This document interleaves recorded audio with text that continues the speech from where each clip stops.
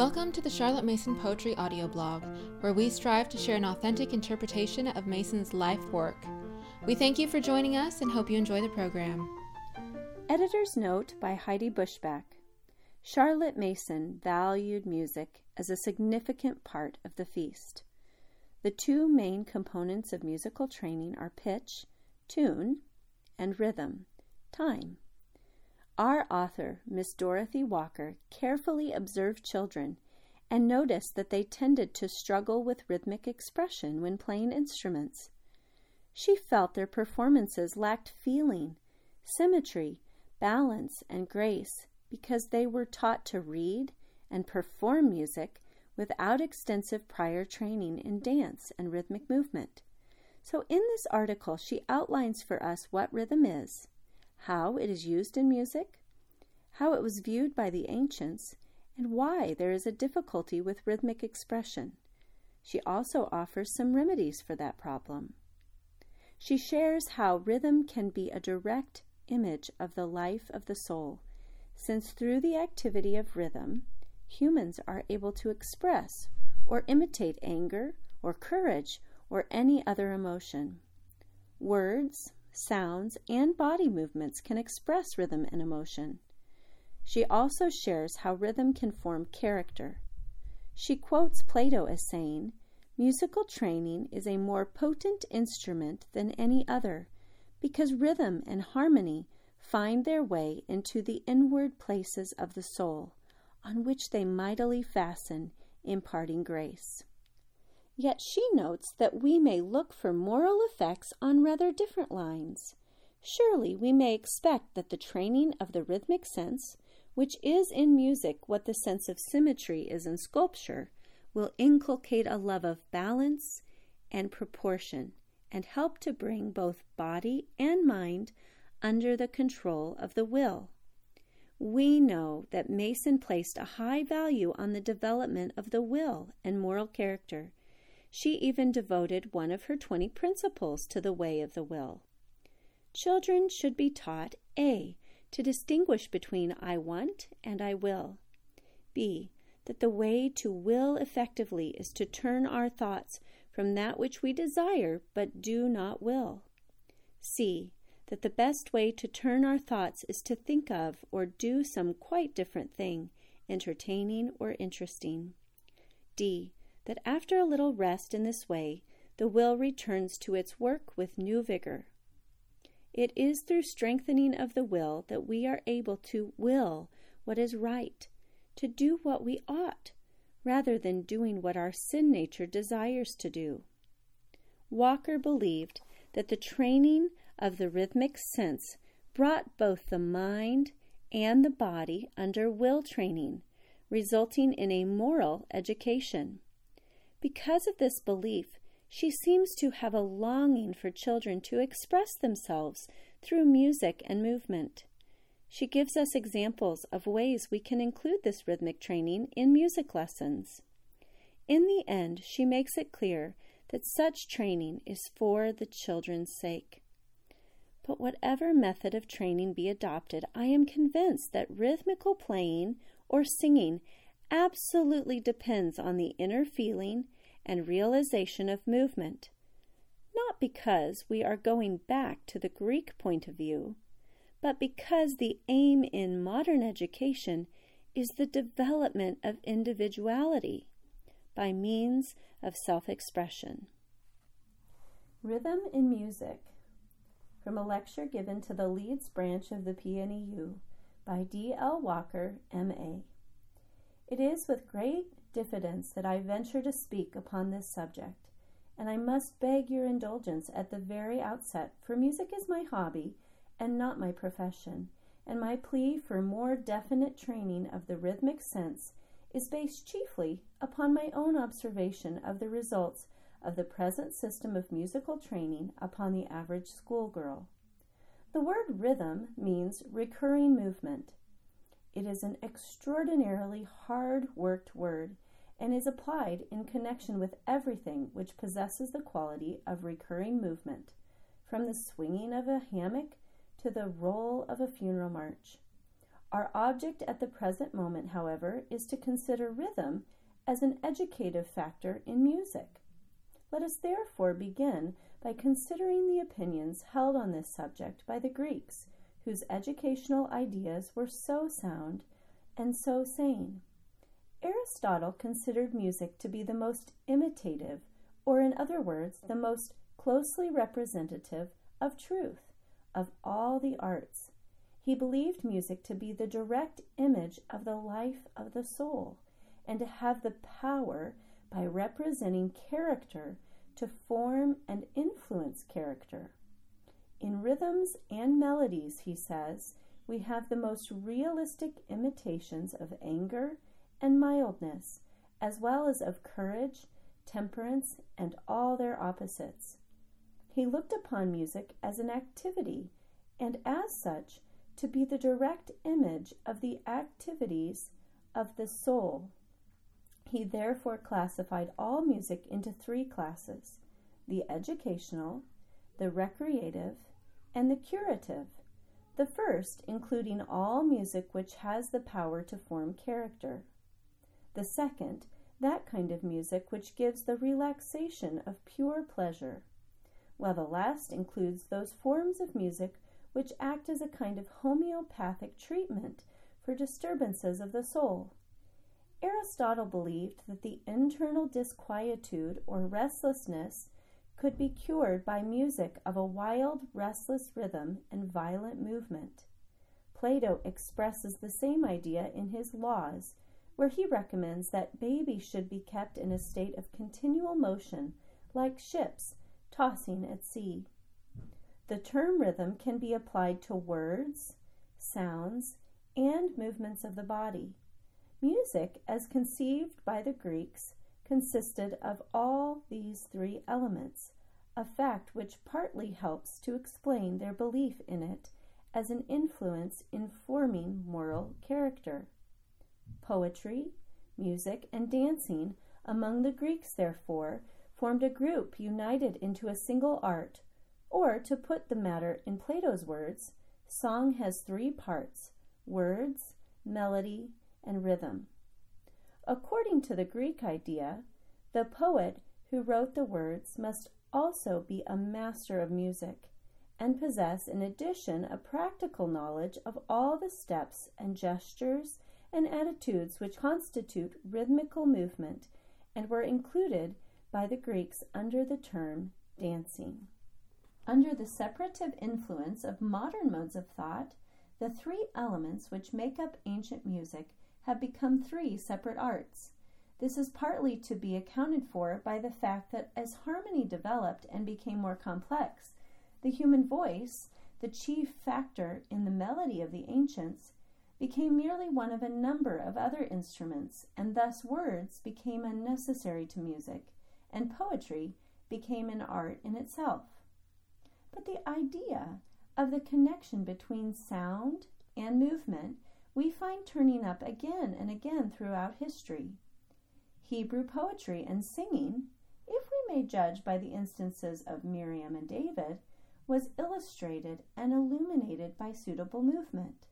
Homer tells us how Nausicaa and her maidens accompanied their ball play with a kind of rhythmical chant. Milton seems to have the same idea. Ring out, ye crystal spheres, once bless our human ears, if ye have power to touch our senses so, and let your silver chime move in melodious time, and let the bass of heaven's deep organ blow, and let your ninefold harmony make upful consort to the angelic symphony.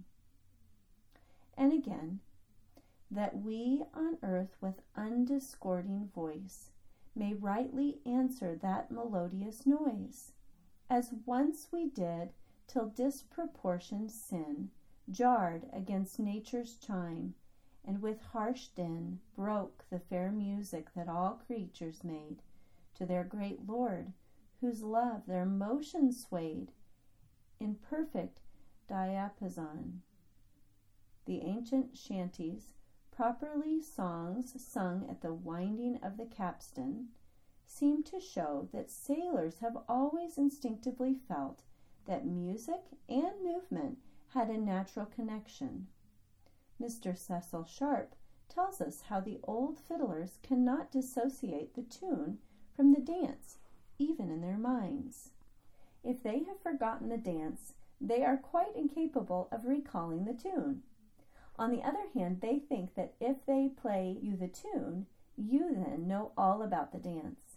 He tells of a concertina player who, after having played him a Morris dance tune, remarked innocently at the end, "Now, sir, you know all about the dance." And when he was further questioned, it was discovered that he really did think that the two sorts of knowledge went together. We are told how in Ireland, one day a whole marketplace full of people, young and old, all apparently intent on the buying and selling of pigs, on catching sight of a blind fiddler and a ragamuffin boy dancing a jig, were at once infected and soon were all capering for dear life.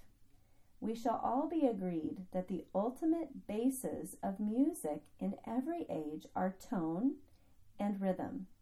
The Greeks called them melos and rhythmos. Of these two elements, melos was called feminine, as giving grace and beauty to the rhythmos, while rhythmos called masculine, as giving form and vigor to the melos. Both of these appeal to us through the ear, but the second appeals through the ear to the whole nervous system. Now, whatever be the reason for it, there certainly is, at the present day, a most lamentable lack of rhythm in the music produced, not only by young people, but by many of the so-called musicians of the present generation. It has been my experience for some years past, and a source of continuous perplexity to me, to find that out of a large number of girls who have gone through the usual musical training, scarcely one here and there could play a Morris dance tune in such a way that anyone could dance to it, or who could accompany a school song in such a way that a class could sing it with any spirit, while if one happens to be a violinist and is dependent on others to produce a piano part, there are many to be found who can read and play correctly and in time, but comparatively few who can grasp the symmetry, balance, and swing of a piece in such a way as to make it a living thing. What is the reason of this? It has been suggested that it is partly due to the influence of modern music, the rhythm of which is often so extremely complicated as to be indistinguishable except to the specially trained ear. We have also been told that the British nation has lost its sense of rhythm. This is, I think, to a great extent true. That the rhythmic sense has in the past existed a very marked form in the British nation is shown not only by the folk music, where the more uncommon 5-time and 7-time rhythms occur more frequently than in the folk music of any other nation, but also by the existence of the old English dances, which are specially British production. Cornwall and Wales produced the hornpipe, Ireland the jig, Scotland the reel, in which the Highlanders depended not only upon their feet, but also upon the action of the arms and movements of the upper part of the body. The round was at first a country dance, and originated in places where an instrument would have been too expensive, and where the music of the dance was therefore sung. Illustration: Sellinger's Round, harmonized by Bird in the ancient virginal book called Queen Elizabeth, now in the Fitzwilliam Museum, Cambridge.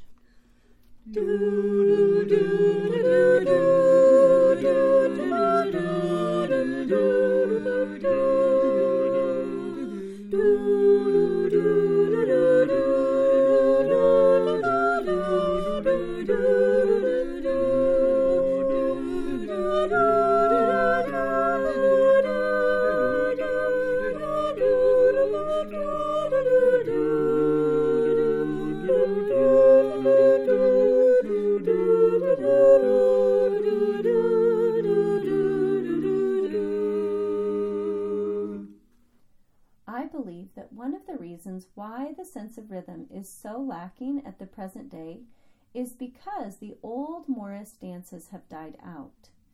Mr. Cecil Sharp tells us that in the Midland counties, Morris dancing was kept up until 50 years ago, and that when he inquired the reason, he was told that people had got so proud. No one would give anything, and it got like begging, and we didn't like. We were patronized enough, and that was why we stopped. The reason for the lack of patronage and the sudden decline of the dance may very probably be found in the enclosure of lands and the breaking up of village life by the flocking of men to the towns in search of industrial employment. A cause which led to the abandonment of the folk music may also perhaps have tended to the discontinuance of the Morris dancing.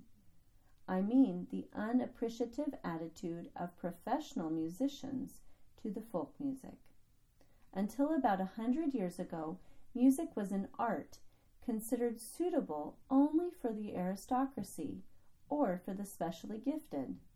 The result was that the schools of music trained those only who had a specially keen sense of sound and rhythm, who became complete musicians, able to create as well as to interpret. Locke shows great disapproval of music as an art for ordinary people. He says, "Music is thought to have some affinity with dancing, and a good hand upon some instruments is by many people mightily valued, but it wastes so much of a young man's time to gain but a moderate skill in it, and engages often in such odd company that many think it much better spared.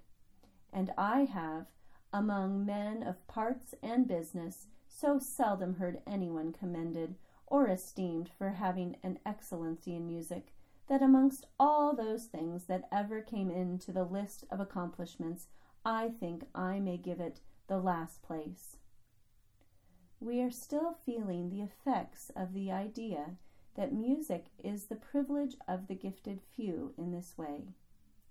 Though of late years music has certainly begun to regain its old position in regard to education, and musical training has been brought within the reach of the majority of people, we have lost sight of some of the chief elements in all around musicianship. We have been satisfied to give our main attention to technique and to the imitation or interpretation of the works of others. We have largely neglected the creative side of music, and we have lost sight of the connection between music and movement, and the necessity for special training of the rhythmic sense. It has been widely felt for the last few years that this state of things cries out for a remedy. There has been a general feeling that music has not been the power in education that it ought to be. This feeling has shown itself in movements of various kinds. The increasing importance laid by educational authorities upon school singing, the revival of the folk song, and the Morris dance, the efforts of leaders like M. Jacques Dalcroze and Dr. York Trotter towards a definite training of the rhythm sense. All these are illustrative of a widely spread feeling which voices itself in the insistent question, what is the aim of music in education? Mr. Stuart McPherson, speaking at the recent conference on musical education on the problems confronting the music teacher of today, said, "The fundamental problem confronting the teacher is, why do I teach music at all? What end have I in view? Is the end to be the genteel accomplishment?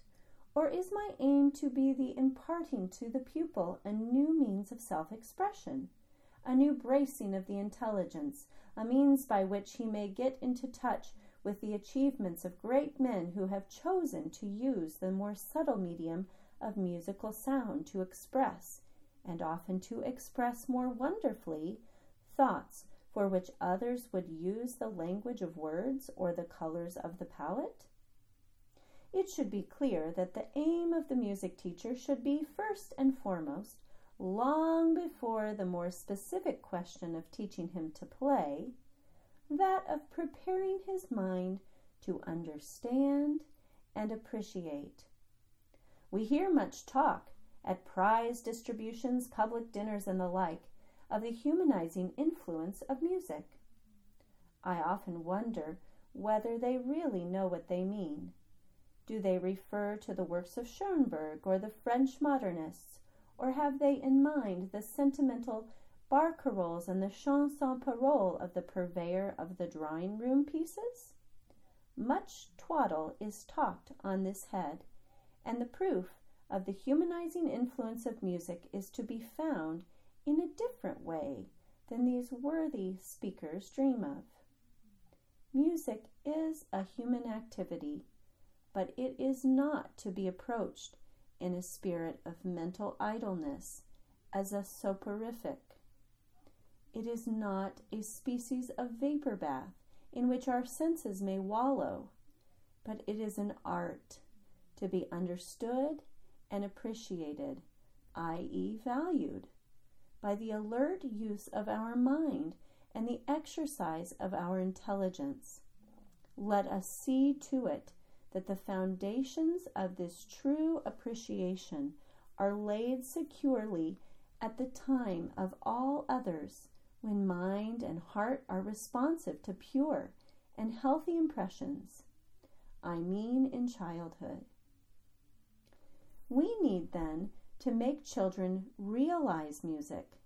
Otherwise, they are like people who know the vocabulary of a language and are able to read the writings of others, but have no power themselves to express the simplest thought of their own. This can only be done by developing the latent faculty for musical expression, which exists in almost every normal child.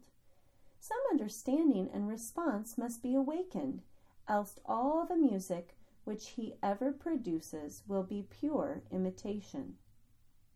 The two physical agents, says Delcroze, by which we appreciate music are the ear as regards sound and the whole nervous system as regards rhythm. Experience has shown me that the training of these two agents cannot be carried on simultaneously. Of the two, the rhythm sense is, I believe, the one which usually develops the earlier. It is not the same as the time sense. Any machine can move in time, but no machine ever yet constructed can move rhythmically. Nature is the only thing which is capable of rhythmic movement. Nothing brings home the essential difference between time and rhythm so truly as an attempt to march to a metronome or to dance to a musical box. The rhythm sense is more or less inherent in every human being because nature itself is rhythmic. Our whole lives are ordered by rhythmic movement throughout the universe. Nights, days, seasons, tides, comets. We ourselves breathe and walk rhythmically. Our pulses beat rhythmically, and psychologists tell us that the development, both mental and physical, of children is rhythmical, periods of rapid growth being succeeded by periods of comparative quiescence and vice versa. From history, we know that the earliest attempts of nations at self-expression take a rhythmic form. All early literature is in meter. The ballad dance is said to be the very earliest form of literature, and Mr. Cecil Sharp believes that folk song had its beginnings in rhythmic monotone. A traveler who spent many years in the Australian bush tells how one day he saw a small black boy sitting on a log, chanting away to himself in a sort of monotone, punctuated by rhythmic blows on the log. When he was asked what he was doing, he explained that he was recounting an exciting chase they had had that day after a runaway horse. As the growth of a child is in some respects parallel to the growth of a nation, So I believe that the earliest form of musical sense in the average child is the rhythm sense, and that it should therefore be the first to be trained. I think this partly because self-expression in this form is possible so much earlier, and if the children's music is to be to them a living means of expression, it must, to some extent at least, have found a response within them sufficient to make them capable of using it to express something of their own. Surely the instinct which makes the baby love to beat a tattoo with his spoon upon his plate is the same as that which in our riper years makes us tap our umbrellas to the strains of a barrel organ. Even in Plato's time, nurses lulled babies to sleep not by silence but by singing, not by holding them quiet but by rocking them in their arms. And though I know that the modern scientifically trained nurse decrees that baby shall neither be rocked nor sung to for the sake of his morals, yet I am old-fashioned enough and ignorant enough to believe that there was some grain of truth in the instinct of our grandmothers. Now the Greeks believed in the important moral effects of rhythmic training. Plato says, musical training is a more potent instrument than any other, because rhythm and harmony find their way into the inward places of the soul, on which they mightily fasten, imparting grace. He who has received this true education of the inner being will most shrewdly perceive omissions or faults in art and nature with a true taste. Grace or absence of grace is an effect of good or bad rhythm. They, the schoolmasters, set to music the lyric poets and make their harmonies and rhythms quite familiar to the children's souls, that they may learn to be more gentle and harmonious and rhythmical, and so more fitted for speech and action. Beauty of style and harmony and grace and good rhythm depend on simplicity. Socrates mentions dactylic and anapestic rhythms, iambic and trochaic rhythms. Although, as we have seen, the Greek idea, as expressed by Plato and Aristotle, was that music with its three elements should influence character by representing character, yet this idea seems not devoid of meaning for our own day. It is true that certain rhythms have certain mental effects.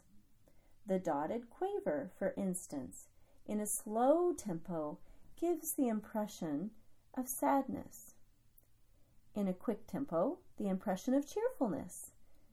While reversed with the short note first, it gives the impression of almost rollicking gaiety. Editor's note: a dotted quaver refers to a dotted eighth note. In the illustrations I'm about to give, the dotted eighth note is followed by a 16th note, giving the sense of long, short, long, short, long, short, or in the third illustration, short, long, short, long, short, long. Illustrations: Scott Wahai with a dotted quarter note in a slow tempo, which gives the impression of sadness. Scots were high with Wallace bled, Scots one bruise has often led. Welcome to your gory bed, or to victory. Now's the day and now's the hour, see the front of battle hour, see approach proud Edward's power, chains and slavery. Charlie is my darling, with a dotted eighth note in a quick tempo, giving the impression of cheerfulness. Charlie is my darling, my darling, my darling. Charlie is my darling, the young Chevalier. 'Twas on a Monday morning, right early in the year, that Charlie came to our town, the young Chevalier. Oh, Charlie is my darling, my darling, my darling. Charlie is my darling, the young Chevalier. And Riggs O'Marlowe Reverse with the short note first, giving the impression of almost rollicking gaiety.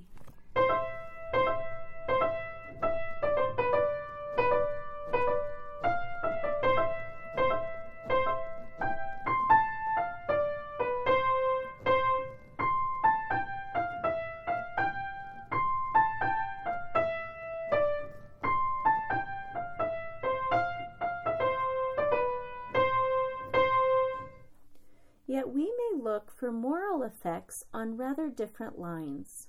Surely, we may expect that the training of the rhythmic sense, which is in music what the sense of symmetry is in sculpture, will inculcate a love of balance and proportion and will help to bring both body and mind under the control of the will. What then can be done? In the first place, all children should have some training in the expression of rhythm by bodily movement. This is the easiest and most straightforward method of awakening the feeling for rhythm, and it can be done in many ways. A great variety of exercises can quite easily be invented. Among others, I have tried letting the children conduct themselves when singing, or playing a piece of entirely new music to them and setting them to conduct it, or with little children, letting them discover and mark with feet or hands the strong and the weak pulses. The eye can be made to help. In the tonic solfa notation, every separate pulse, whether sounded or silent, is represented and can be traced by the eye.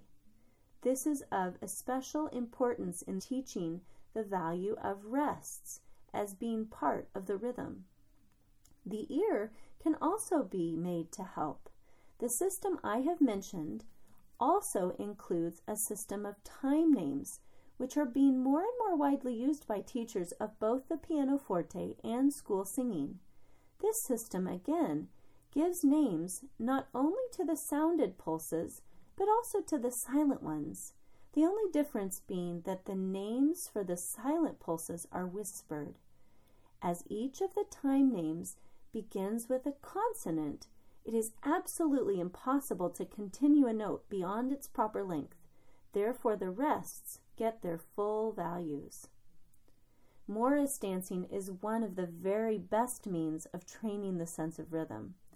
I have constantly noticed that those children who practice Morris dancing have a keener sense of rhythm, generally speaking, than the others. Further, children should be encouraged to realize time values and rhythms by trying to express them. Even the smallest of them can invent rhythms on one note, and the older ones frequently take a pride and pleasure in inventing tunes to which the others can march. Children should hear as much rhythmically played music as possible, and the music which they themselves learn should have a fairly strongly marked rhythm and a good swing about it. Illustration, one of Brahms' nursery rhymes. Guten Abend, gut Nacht, mit Rosen bedeckt, mit Näglein besteckt, schlug unter die Deck. Morgen früh, wenn Gott will, wirst du wieder geweckt. Morgen früh, wenn Gott will, wirst du wieder geweckt. But whatever method of training be adopted, I am convinced that rhythmical playing or singing absolutely depends on the inner feeling and realization of movement. We have seen that in ancient times, music, poetry, and dancing were all parts of one united whole, and that poetry became separated from melody and rhythm partly through the development of harmony and the consequent decline in importance of the human voice, and melody became separated from rhythm partly through the spreading of the aristocratic art of music to all and sundry, and partly through the scorn of professional musicians for the folk music. It is curious to note how two, at least, of these branches of musical art are tending to reunite, not because we are going back to the Greek point of view, but because the aim in modern education is the development of individuality by means of self-expression. My hearty thanks are due to Miss Johnson of the Leeds Girls High School, who very kindly consented to play all the illustrative music. Heidi Bushback, mother of 4, has been studying Charlotte Mason's philosophy for the past 9 years as she strives to put living principles into practice in her home schoolroom. Heidi leads a local fine arts and nature study CM community in the Twin Cities area. She has a particular interest in researching how Charlotte Mason implemented music education. Heidi looks forward to sharing her discoveries with the Charlotte Mason community on her new music education website entitled Miss Mason's Music. Thank you for listening to the Charlotte Mason Poetry audio blog. We hope you enjoyed the program.